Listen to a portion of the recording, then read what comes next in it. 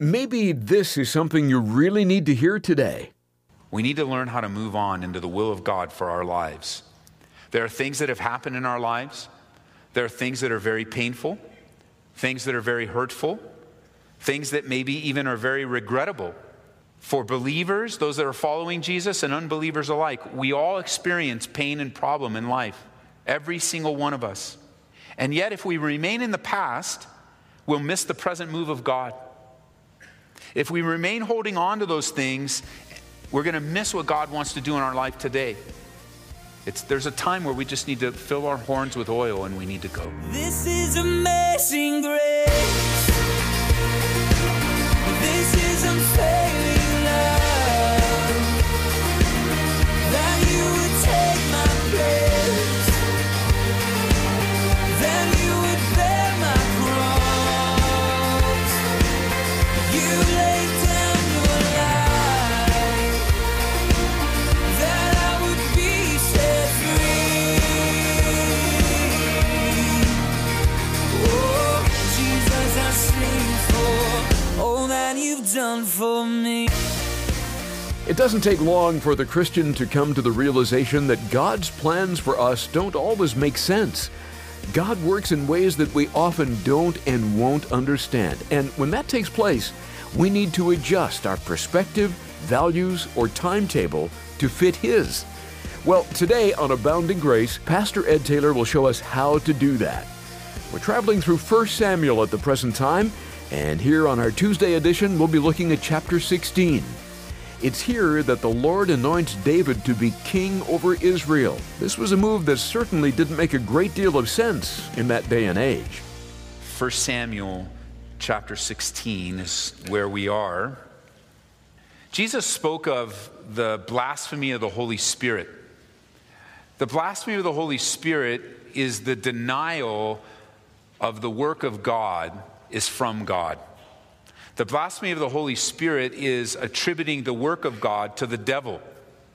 The blasphemy of the Holy Spirit is the one unforgivable sin. And attributing the work of God to the devil is nothing less than refusing to accept the gift of God. The only unforgivable sin there is to reject the salvation that is given to you and me as a gift. It is seen in many different ways, but here's the thing: we need to be careful.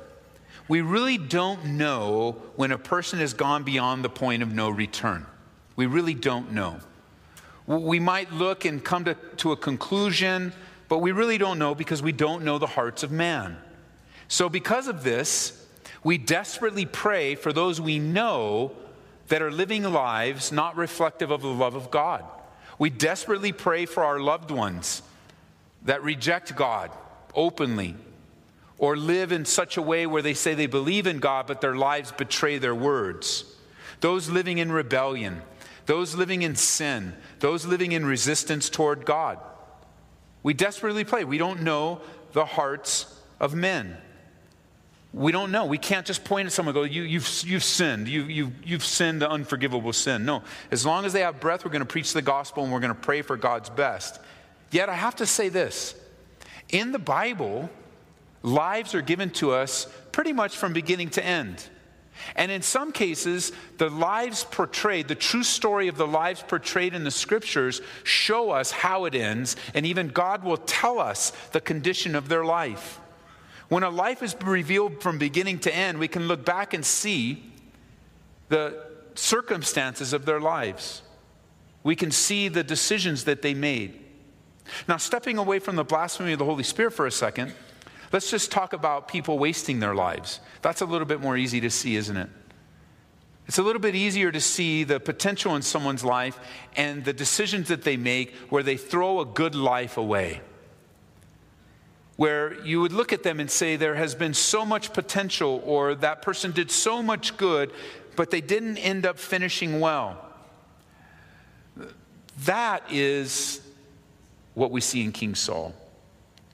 We don't quite know the condition of his soul, even from the text. I think you can make strong arguments on either side of the condition of his soul.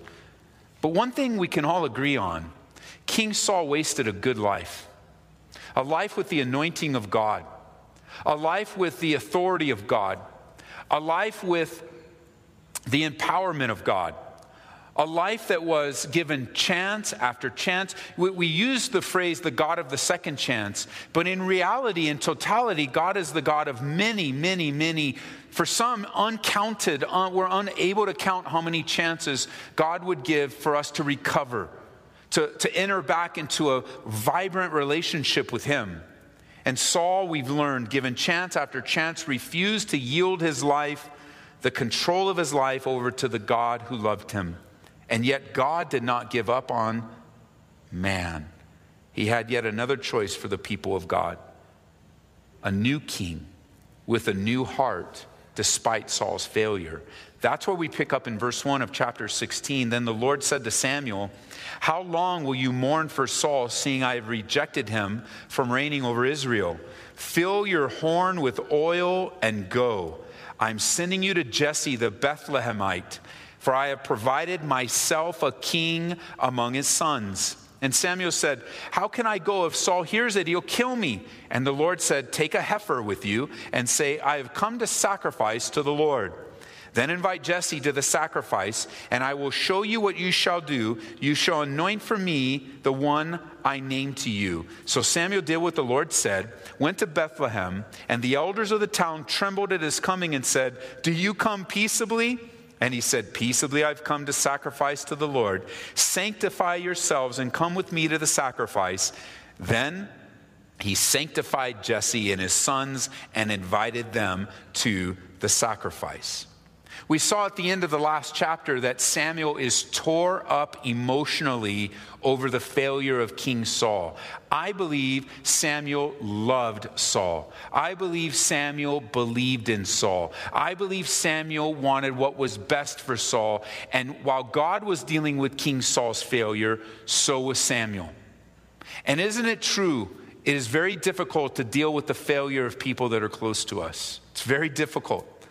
And when you see somebody fall, as we saw last time, I mentioned that no one that falls into sin, if you want to use that phrase, I don't like using that phrase so much, they fall into sin. No one that rebels against God, no one that falls away from the Lord, no one that backslides into destruction does so unwarned and unwept for. Someone somewhere weeping for that loved one, that friend, that turn their back on the Lord or never turn their back toward the Lord. And yet, in his failure, God interrupts the mourning. He interrupts the sorrow, and he has direction. He has direction for Samuel. And he tells him in verse 1, "Fill your horn with oil." The horn is a container. "Fill your container with oil and go, because I provided myself a king among his sons. Go to Jesse. He lives in Bethlehem. I'm still at work. King Saul has failed, but I am still at work." And friends, if you can recognize that in your life, that despite man's failure, God continues to work. He is working and continuing to work on the earth today despite man's failure. Any man, any woman, God is going to continue his work. And with that comes the work that God's going to do in Samuel. He's going to use him. Now, it's important for us to pause here and circle. If you like to write in your Bibles in verse 1, you may want to circle the words "and go." And go. It's important in our faith walk journey with Jesus to go. Now, I'm not referring to the evangelism of go. As you know, the heart of our church is when disciples send, and when we send someone, they go. That's not what I believe is being referred to. It's important as we're walking with the Lord and facing great difficulties and great issues that we learn to move on. We need to learn to move on. We need to learn to fill our horns with oil. Remember, we've learned in our studies that oil is often symbolic of the Holy Spirit. It also speaks in the scriptures of comfort. It's important that we fill our horns with oil and we go. We need to learn how to move on into the will of God for our lives. There are things that have happened in our lives. There are things that are very painful, things that are very hurtful, things that maybe even are very regrettable, sad things, injustices, pains, problems, disappointments. Do you know these things happen to us all? There isn't a person listening to my voice that hasn't experienced one or two or three or four or maybe all of them, and might even be experiencing them right now. This is common to man. For believers, those that are following Jesus, and unbelievers alike, we all experience pain and problem in life. Every single one of us. And yet, if we remain in the past, we'll miss the present move of God. If we remain holding on to those things, we're going to miss what God wants to do in our life today. There's a time where we just need to fill our horns with oil and we need to go. We need to move in the will of God. Now, please understand me. I'm not referring to moving on as if you just get over it. That's a different phrase. Be careful. I'm not encouraging you just get over it. Because unfortunately, some things in life you're not going to get over. I don't believe that's the counsel of the Lord. Get over it. If you ever use those phrases with people, that's really not a nice thing to say. There's a much better way of delivering that kind of news. It's not get over it. It's moving on into the will of God. There comes a time. There's a time of mourning and weeping. And then for Samuel, there's a time. Okay, it's time to go on. You got to go. I have a work to do. The people are important to me. And I want to give them a new king. I'm going to give them a new king, Samuel. And you're the one that's going to anoint him. Really what I see here in this phrase, it's time to go. And it's time to be sent by the Lord. It's time to be a part of what God is providing for the nation.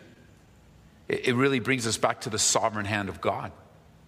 Just recognizing that, yes, somehow God is working all things together for the good, for those that love him, those that are called according to his purpose. He sends them to Bethlehem. Samuel, okay, it's time to get up. You got to fill your horn. You got to take some oil. I'm sending you because I've got a king, and I want you to be a part of it. And Samuel's response in verse 2 is, wait a minute, how can I do that? Saul will kill me. So not only is he expressing, not only do we see Samuel really expressing emotion in mourning, but here's another emotion that comes right up on mourning, fear. Wait a minute, I don't want to die. He had a good reason to fear King Saul, as King Saul was very temperamental and very rash in his decision. And he had a violent temper, and he was in control. But it's encouraging to see God meet Samuel right where he was at and provide for him the solution. He tells him to take a sacrifice.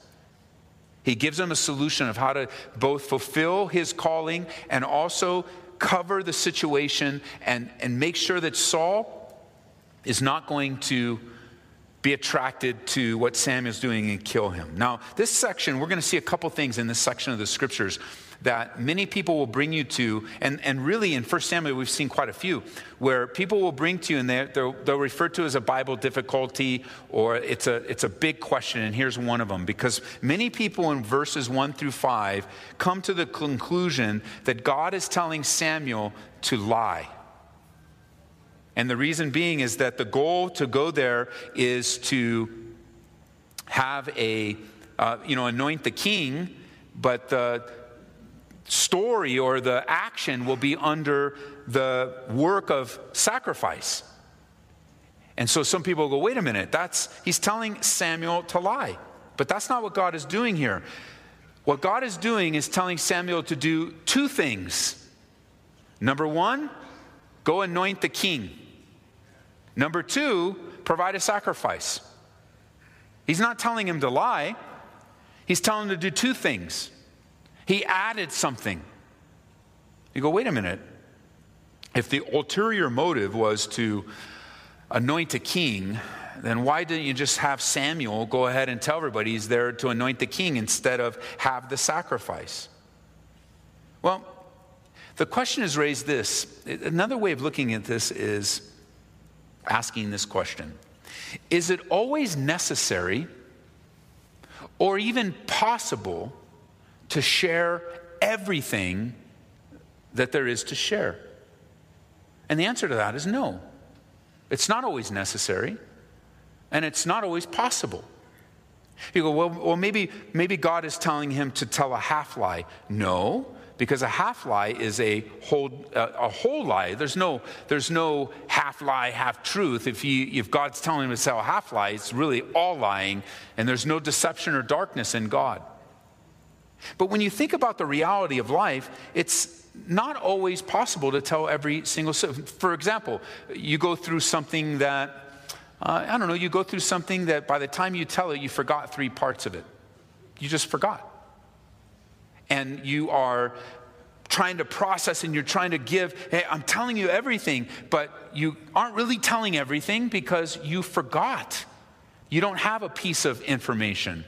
Or with Samuel here, another way, I'm giving you some options to look at in order to understand that, first of all, he's just telling him to do 2 things. Second of all, he is giving him information and saying he doesn't have to tell, he doesn't have to reveal that he's here to anoint a king. He can do it in such a way to sacrifice and draw people together. And obviously he's telling Jesse, and obviously he's going to tell David. Obviously he's going to unveil over time, but Samuel's concealing part of his trip, but he isn't holding back information deceptively or dishonestly.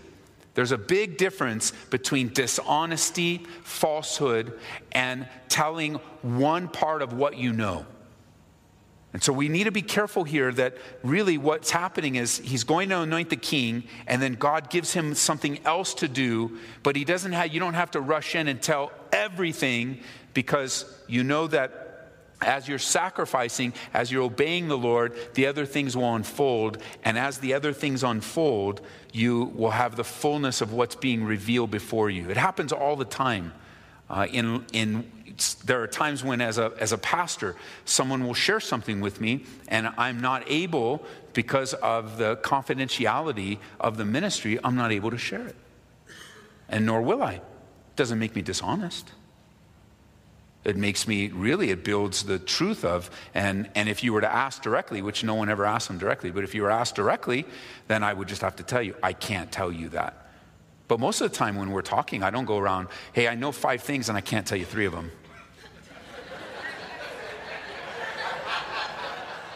And we don't operate in that realm. And so there's a lot of possibilities here.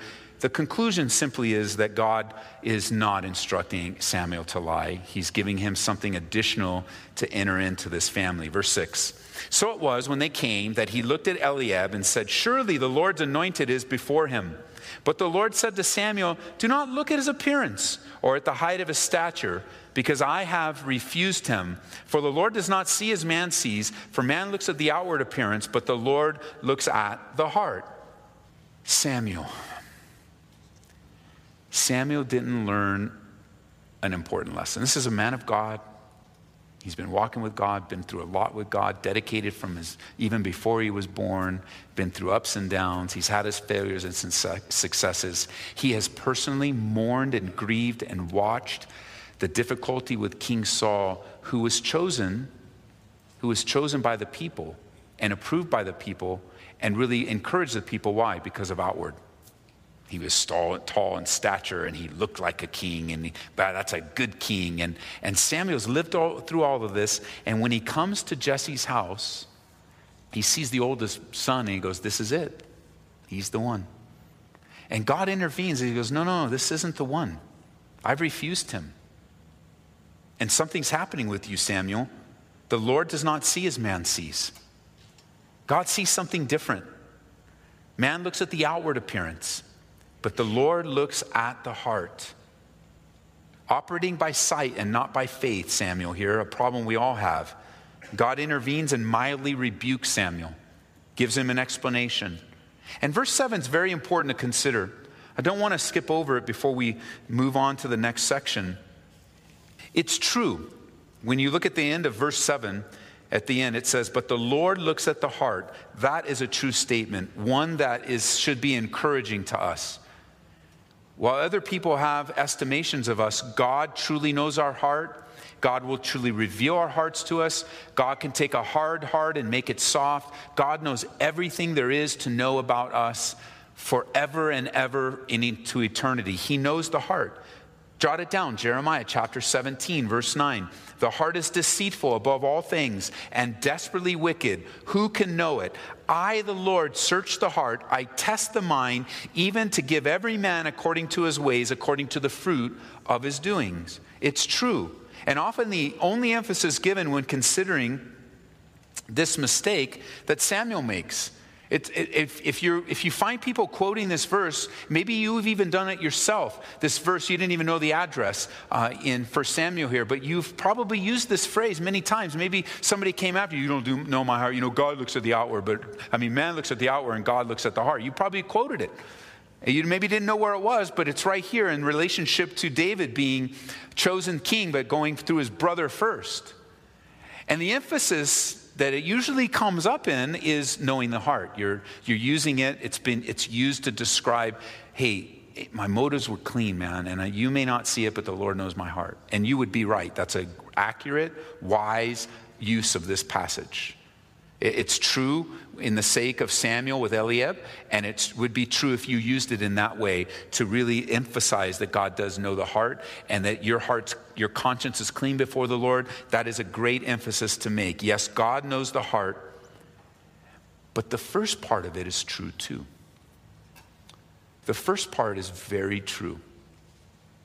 When the first part says that, really the second part, all of it's true, but for the Lord does not see as man sees, for man looks at the outward appearance. Let that sink in.